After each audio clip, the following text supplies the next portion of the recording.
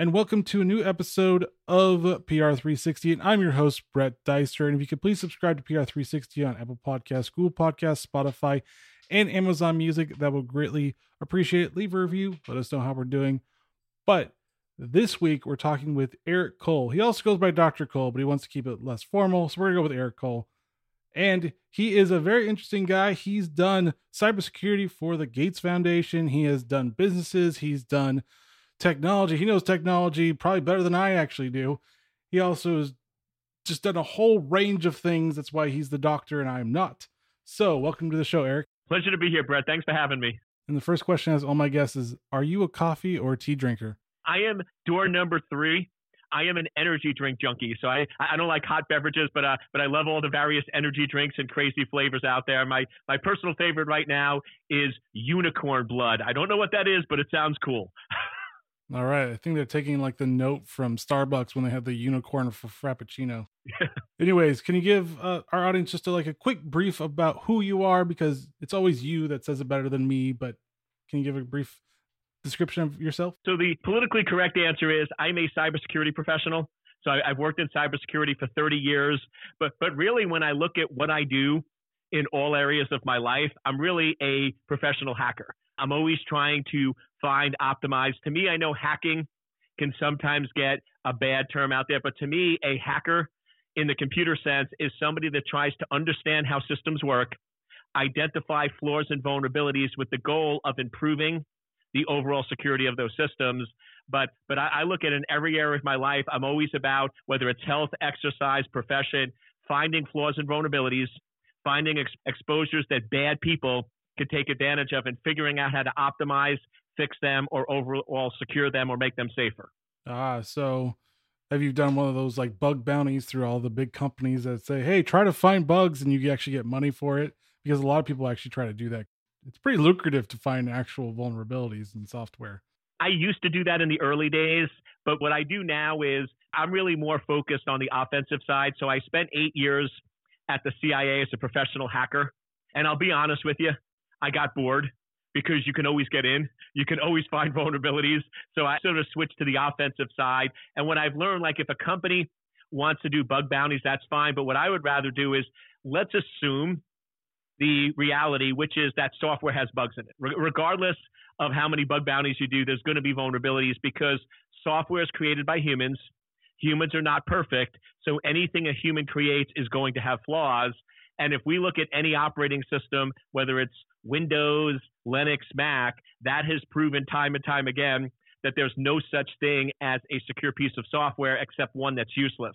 So what I would rather do is say, okay, let's assume the reality that the software is vulnerable, which it will be, and let's create an environment where we can control the risk, prevent what we can, but really my specialty is all on timely detection, is how do we catch the adversary in a timely manner?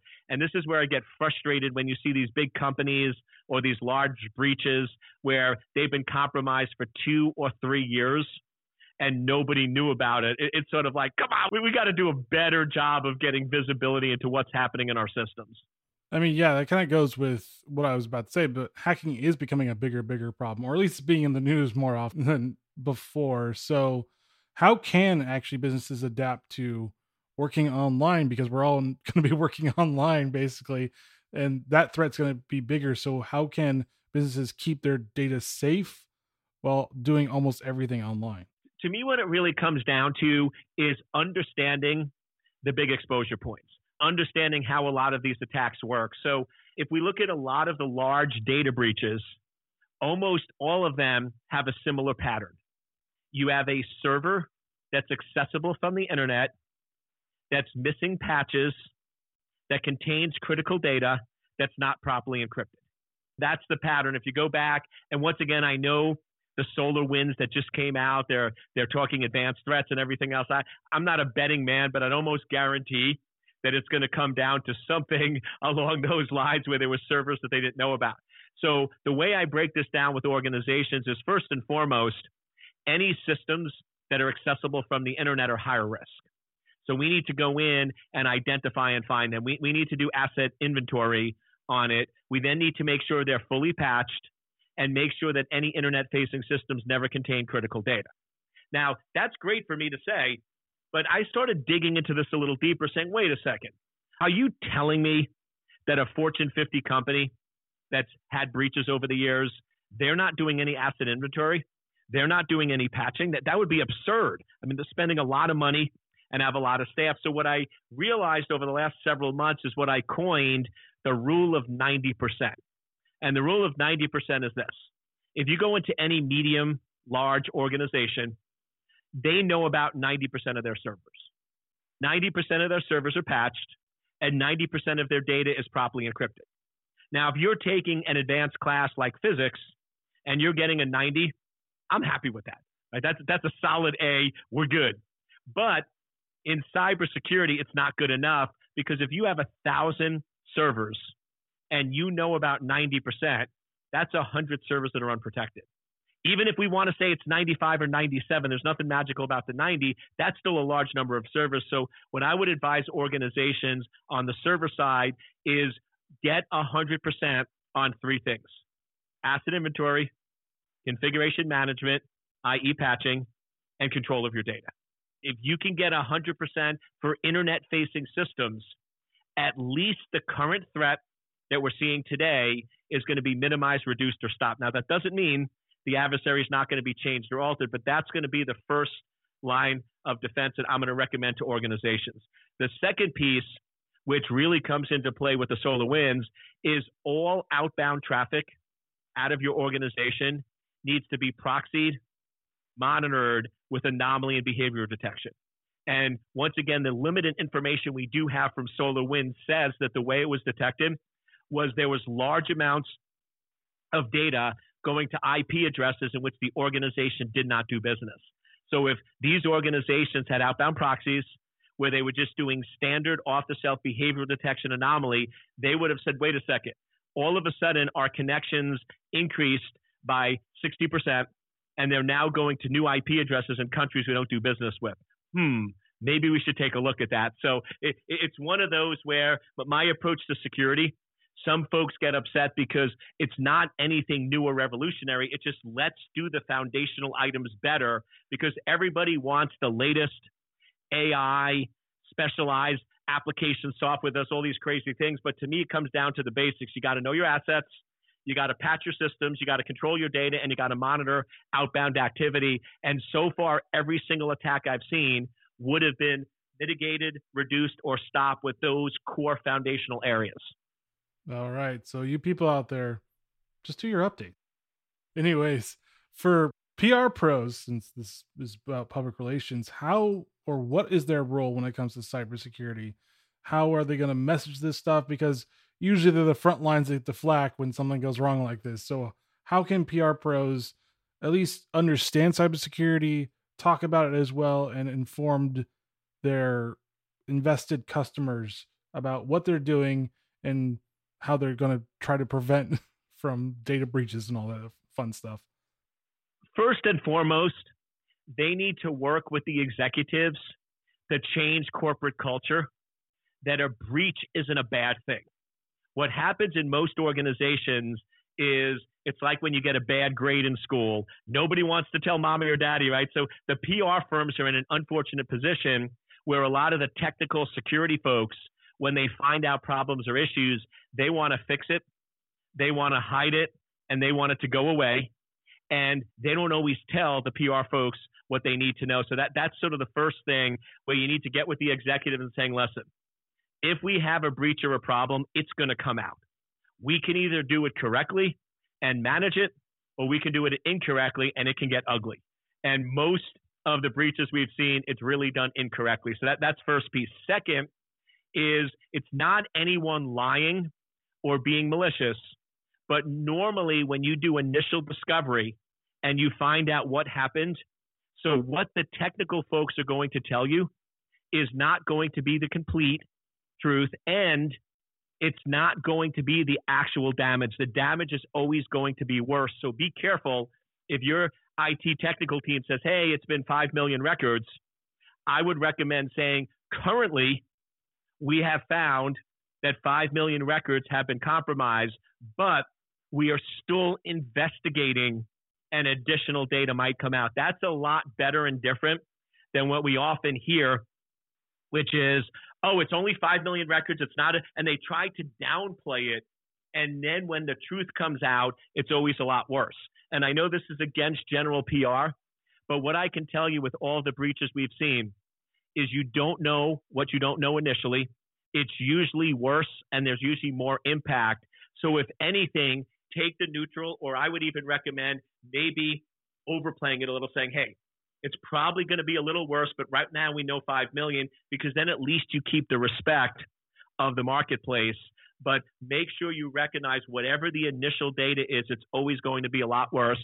And then finally, and this sounds humorous, but I'm really, really serious, make sure that when you do the initial release and then a month or two passes and you find out it's a lot worse than it was, make sure your executives don't sell their stock in between then.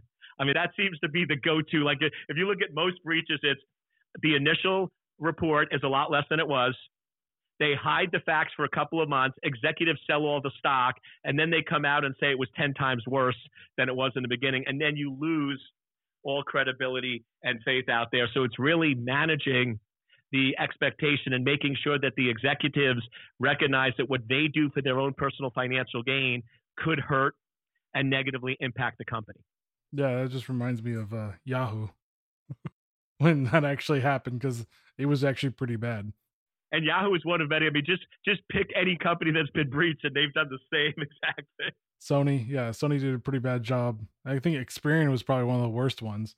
Yeah, what I tell PR folks is, if you don't know what to do during a breach, study Experian and do the opposite of everything they did. Because I mean, that's, if I had to design sort of the worst possible way to handle a breach, and I was purposely trying to do it, I don't think I could have done any better or any worse, depending on which way you're looking at it.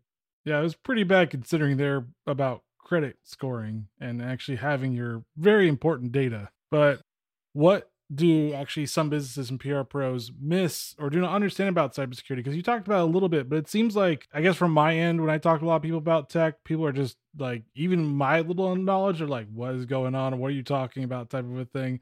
So is it just a lack of understanding cybersecurity for a lot of PR pros that are missing the point about how to actually talk about it if something happens, or maybe they're just really just in the dark and their IT people aren't actually telling them anything? I think it's a couple factors. I think one is, with normal traditional PR, your whole goal is to manage information, manage what you tell the public, control the damage. And I would say if you go back 20, 30 years and you look at some of the issues that are non-cyber related, like brake issues with cars or medicine that's gone bad or things like that, that's probably pretty good advice. However, to me, when it comes to cybersecurity and cyberspace, you need to have a different playbook. You can't use that same playbook because the information is going to get out there. There's a lot of really smart people. There's a lot of attackers that often give out public information and other details. So you really need to go in and give out the information, explain the details, explain what happened, because they're going to be uncovered anyway. And the more you provide and the more upfront you are, the more legit and the more consumers and customers are going to believe with what you say. So I think that's the first thing. The second is ask more questions. I grew up technical. I now do a lot more on strategy, but technical people are really, really smart. They tend, not always, so don't get mad at me if you're a listener and you're different, they tend to be more on the introvert side. They tend want to solve problems themselves, and they tend want to not only not share details because they know what they're doing and they don't want to be questioned. So it's an interesting relationship, but you do want to ask some questions of the staff. I worked on a breach where the PR, they were going to go out and say that it was very minor. There was only 5,000 records, and this really wasn't a big deal. They fortunately brought me in, and I said, let's have a meeting with the technical and the PR. And I asked a couple of questions. I asked the technical staff, how confident are you that it's only 5,000 records? Are you very confident? Oh, no, it's probably going to be a heck of a lot worse, but this is what we know right now. And the PR firm's like, why didn't you tell me that? And you ready for this? You didn't ask. The technical person actually said, you didn't ask. What you asked me was, how many records do we know for a fact have been compromised? And the correct answer to that question is 5,000. If you would have asked me, do we have any confidence that it's more or less, they would have gave a different answer. But the problem is you have two different species that are communicating, right? You have the PR people that assume when I ask you a question, you're going to provide every possible detail angle for that question. When you have technical people, they're going to answer the question. And they're going to ask the exact question that you asked. So you got to be a little more general follow-up questions. Are you confident? How many more records could it be? What would be the worst case scenario? What if it was a lot worse than it could be? And then the other thing that this is hard for both companies, PR, and technical. If you haven't detected a compromise in 18 months, the probability that you are compromised and don't realize it is in the 75 plus or higher. It's not 100%, but it's not 20%. So I think companies need to realize that there's a lot of companies out there right now today that are compromised. They just haven't detected. They're just not aware of it. And this is becoming more of the norm. So instead of a PR firm trying to hide and act like a breach is bad, the best handling of breaches, where was they accept it? They own it, accept it, but say, listen, it's going to happen. Right? You don't blame others. You don't blame other entities. Like the thing going on now that I just crack up about is, we are 100% sure that SolarWinds was a nation-state advanced attack, and there was no possible way we could have defended against it. Great. How did the attack work? We don't know. What are the details of the attack? We're not sure. How exactly did they get in? We don't know. Then how do you know it was a nation-state? Right? You don't know how the attack worked. You don't have any details, but for some reason, you are 100% confident that it was nation-state, therefore it's not our fault. To me, that's just really bad PR that's going to get you in trouble. Say we don't know. It could be, maybe, but it's these absolutes of we're 100% sure or we know for a fact it's only 5,000 records. That's where you get yourself in a lot of trouble. So state what you know, recognize it's an opinion, but be careful of those absolutes because that's where you're going to get yourself in a corner that's going to look real ugly when the truth comes out. So PR people, if you don't really know, just say, I don't have the information right now. I'll get back to you. That's actually the PR way of saying it. I don't have the information. I'll get back to you. That's how we were trained in college to say. The only little twist I would put on that is if you could provide a little information, that would be good. So if you come out and say, right now, we know that it's 10,000 records, but it could be worse. We just don't have all, but I want to let you know what I know right now. And we believe that it came from a foreign entity, but we're still researching it. And we don't have specifics at this point because what you've done is you've built confidence that you're not hiding. Because if you give the answer, we don't know anything, of course you do. So give a little bit, make sure you caveat it, and then be careful of avoiding the absolutes. All right. And moving on to actually basically crisis plans, because when hacking does happen, it usually becomes more of a crisis than a issue because there are differences. How or what should the crisis plan have for PR or in hacking for PR pros, and what things should they actually be saying?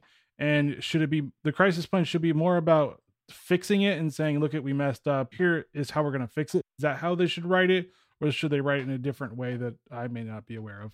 So the old school way of doing the crisis planning was essentially isolate the problem and take the systems offline. So if you took any training 10, 15 years ago, it would be, okay, start disconnecting systems, pulling systems from the network, separating them so the problem doesn't get any worse and doesn't spread, and you can make sure the adversary is out of your network. Today, that doesn't work because if you're a large company and you do that, you go out of business. So you have to continue to maintain, which essentially means you are allowing the adversary to continue to cause damage while you're investigating because the impact of disconnecting systems is too high. From a business standpoint, that is spot on. Here's the problem. What if this is a bank or a hotel chain that has PII, and you're one of those people that when they knew about the attack, if they would have disconnected the system, your data wouldn't have been compromised. But because they left the systems online for 3 months as they investigated, your data is now compromised and you now have financial impact to you.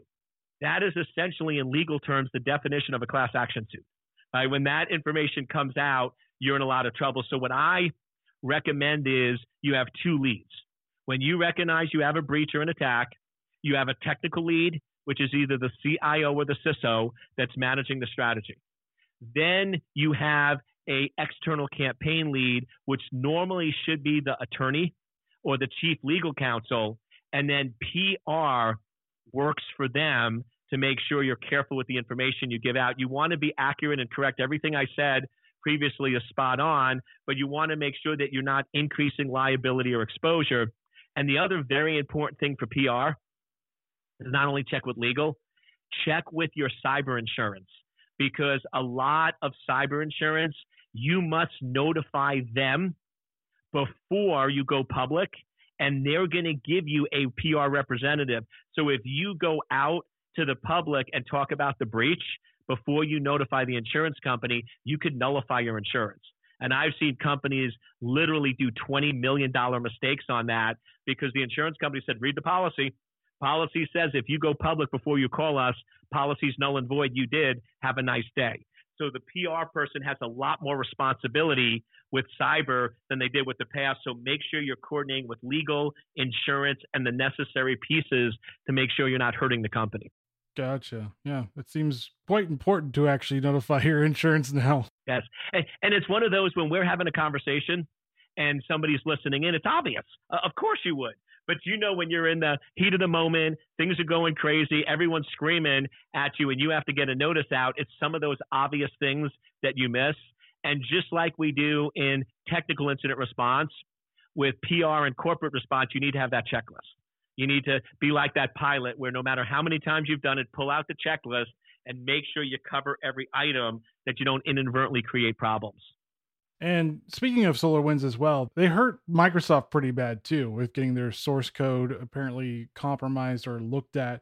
So in the PR sense, how should they handle the business to business side if a business hurts another business? How should they go around communicating to that other business that, look, at something happened, they may have gotten into your system through our system somehow? How can they handle that? So the best advice is what I call my time machine advice. And the time machine advice is you need to, before there's a breach, PR or somebody else needs to right now, when the sun is out in the sky and everything is good, you need to go to your IT and say, okay, are all external connections properly isolated? If we had a SolarWinds-like attack, even though we weren't impacted by SolarWinds, if we did, would we have the same impact, and put together a segmented network architecture? It boggles my mind. If you told me in 1990 when I was working at the agency and I was doing ethical hacking that in the year 2020, if you told me in 2020 that companies would still have fully open networks, no segmentation, that this was the whole Target issue, right? If you remember, the whole Target breach was caused because they had a third-party vendor that had total and complete access to all of their point-of-sale systems, yet we didn't learn the lesson because pretty close to what we see with SolarWinds. So go in and be as proactive as possible. Now, assuming you weren't proactive, in that case, once again, as a PR representative, you need to make sure you get the facts, because in most cases where it was a third party or supply chain, yes, the supply chain didn't do what they were supposed to. But be careful of pointing the finger too quickly, because in most of those situations, you also have liability. You haven't done things correctly on your end. So once again, you want to make sure you're really circling the wagons with legal to make sure you're crystal clear on what's your responsibility and what's their responsibility. Mm-hmm. And are we going to see even more compromised or bigger high-profile hacking in the next 5 years? Are we going to see even worse hacking? Because it seems to get worse and worse and worse each year this happens. Do you think businesses are finally going to start to understand actual cybersecurity? So I'm going to answer this a little differently. I don't think that we're going to see a huge increase in the hacking because it's pretty bad. What we're going to see is much more of it discovered and reported in a timely manner. I've seen different reports from different reliable sources that go anywhere from 60 to 80% of all attacks are currently not detected. If you look at what's happening from nation state, organized crime, traditional competitive analysis, it's really, really bad. The problem is most organizations are not detecting it. Most organizations are not catching it. And I'll give generic data, so I honor all the NDAs I have with my clients, but we've gone in over the last 2 years and we've done assessments for 67 companies. 63 of them were compromised and the organization had no idea. They brought us in to do an assessment, and these are companies that are smart enough to get assessments done. So I would say they're in the upper tier. And whatever that number is, I think it's over 90% of them had compromises they weren't aware of. So if that's true with companies that are very conscious, you can almost guarantee that number to be pretty consistent. So I think what it is a lot worse than people realize. They just don't have visibility. So I believe over the next 5 years, we're going to start getting a lot more visibility and realizing that's a lot worse than we realized. And with that, what is the next frontier for cybersecurity? How can we help with combating all this compromised sites and all these, or at least trying to get the data hacked? How can cybersecurity or the next frontier of that help with managing or mitigating that? To me, the next frontier with cybersecurity is really, we have to now clean up what happened over the last 12 to 15 months and gain control of the endpoint. So if we just do a quick timeline, 2017, 18, even 2019, organizations were starting to lock down their endpoints. They were starting to do application protection, controls, and monitoring, and they were getting a real good handle on controlling and managing the endpoint.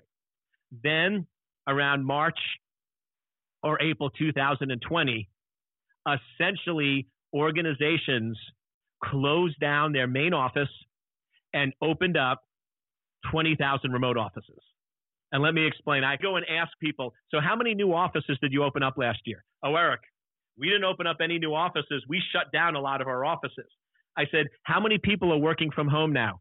20,000. You opened up 20,000 remote offices. And like the eyes light up going, oh, I never thought about that. But so what we did last year in response to the epidemic is we closed down large offices that had really good controls and monitoring. And we opened up 20, 30, 40,000 remote offices that are vulnerable and not secure. So we lost total control of the endpoint. A lot of people are using personal systems.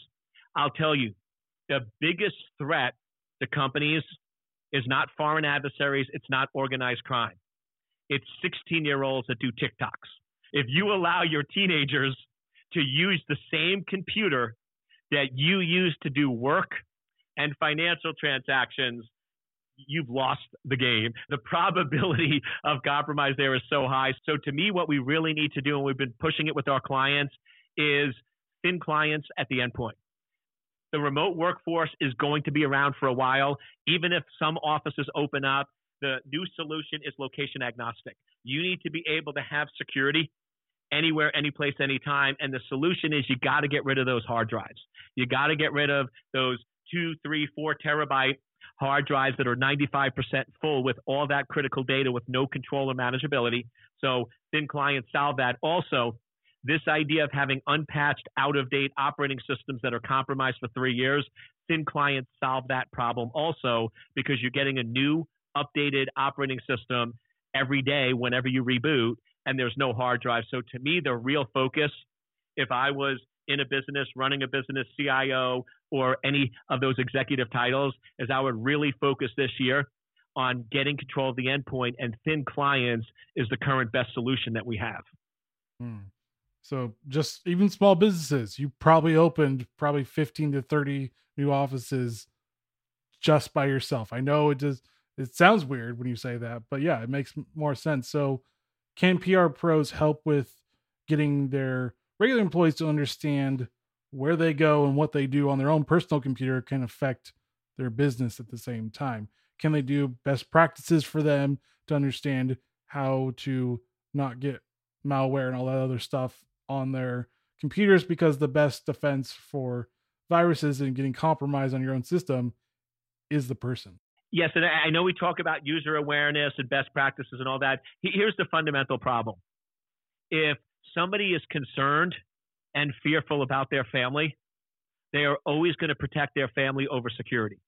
I actually did this experiment where I took 40 people at a company and we did 45 minutes of user awareness.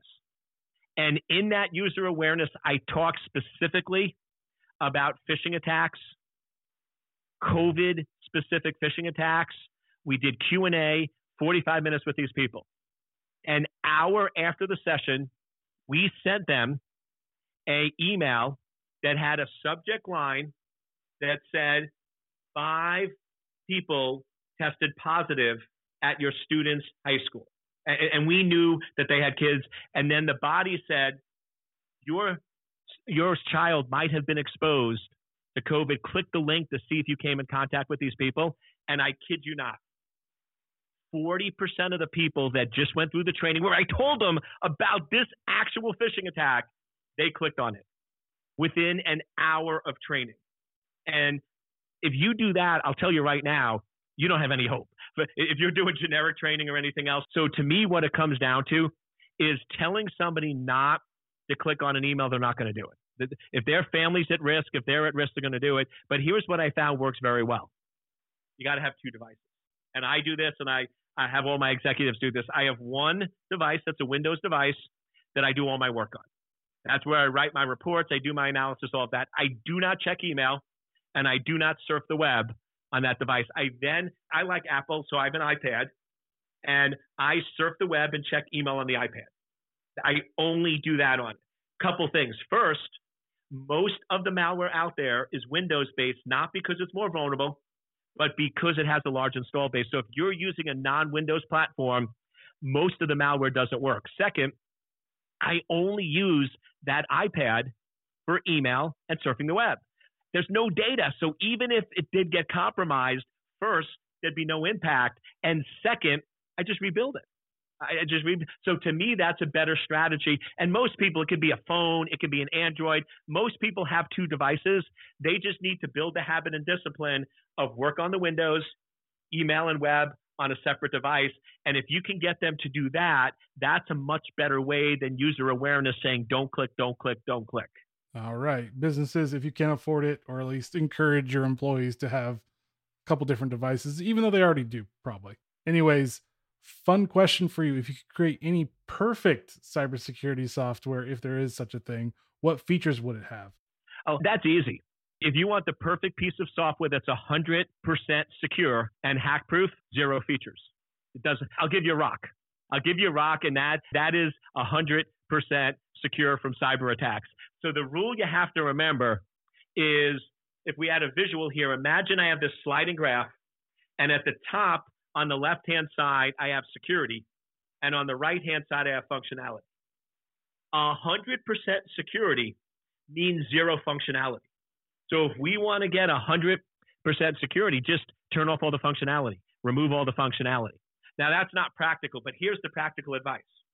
What this means is the law of security, just like the law of gravity, it's always true, it's always present, it's always working. Every time you add functionality, you're reducing the security. Always. So what you need to do, whether it's putting an Alexa in your home, whether it's putting a video camera in your infant's room so you can monitor them, or whether it's launching a server for your business, is you need to always ask 2 questions. The first question everyone asks, what is the value or benefit? The second question is, what is the risk or exposure? And then you need to decide for you or your business whether the benefit is worth the risk or exposure. I always get people going, oh, Eric, you're probably going to tell me not to do this. You're going to tell me this isn't good. Nope. I never do that. What I do is I tell you, okay, here's the value you're getting. Here's the risk and exposure. I personally would or would not do that, but it's really up to you. Life and business is about taking risks. The problem in cybersecurity is we do it blindly. We only look at the value and benefit, and we never ask the second question. So if you want to be a pro at cybersecurity, it comes down to asking a second question, understanding the risk and exposure, and then deciding whether that risk is worth the value or benefit you're rolling out. All right. Any final thoughts for our listeners? My final thoughts are, it doesn't matter who you are, what you do, or what business you're in. It doesn't matter if your business is making $1 or $2 billion. You need to remember two fundamental facts. You are a target, and cybersecurity is your responsibility. Wise words. All right, everybody. Now download a password management system to get those strong passwords. All right. Thank you, Eric, for joining PR360. Really appreciate sharing all your knowledge on cybersecurity. My pleasure, and thank you for having me.